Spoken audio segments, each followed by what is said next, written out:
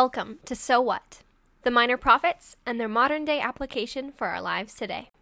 I wanted to start off by introducing myself. Hi, my name's Elena Nowlin, and I am a senior in college, and I'm currently taking a Minor Prophets class, which is kind of why I got into this podcast. But I wanted to start by providing a historical and political context, which is something that I got from the class. So I wanted to explain it to you guys so that you have a background for what's going on in this podcast so that you can listen to and better understand all of the complexities of the culture behind these minor prophets. So I really hope that this first episode is a help to you as you listen to future episodes. So the minor prophets, that time period was one of instability and betrayal of the Mosaic covenant. That's kind of the basic overall structure right there. So the Mosaic covenant was a covenant formed with Moses and his descendants, saying that your descendants through Isaac, his son, will be promised to be prosperous and be my people and be the chosen people. So you guys all know that story, how Moses had to wait the majority of his life for this son, and then he was asked to kill his son, and it was a really beautiful promise. But during the time of the minor prophets, the people of Israel and Judah were betraying that covenant. They were going directly against it.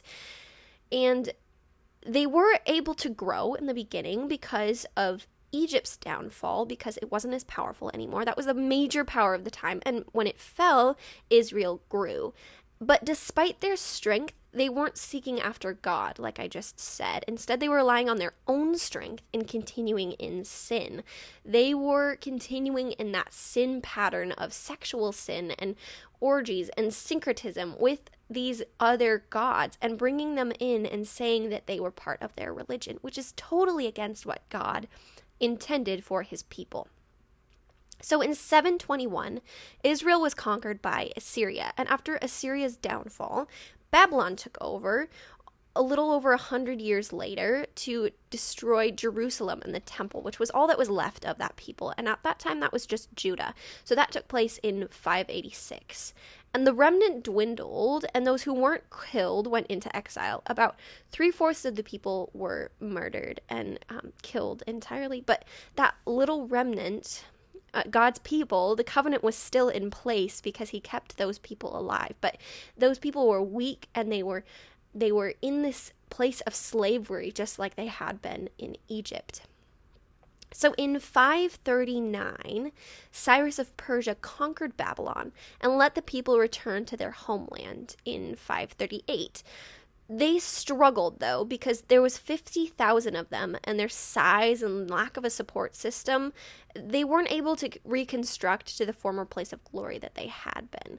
Because they didn't have people surrounding them, they didn't have crops that were growing, they didn't have livestock and animals, they came back to nothing and had to build up from the ground. So, although they started in the year 538 to rebuild the temple, it wasn't rebuilt until 516. And by this time, the people and the temple were a mere shadow of their former glory.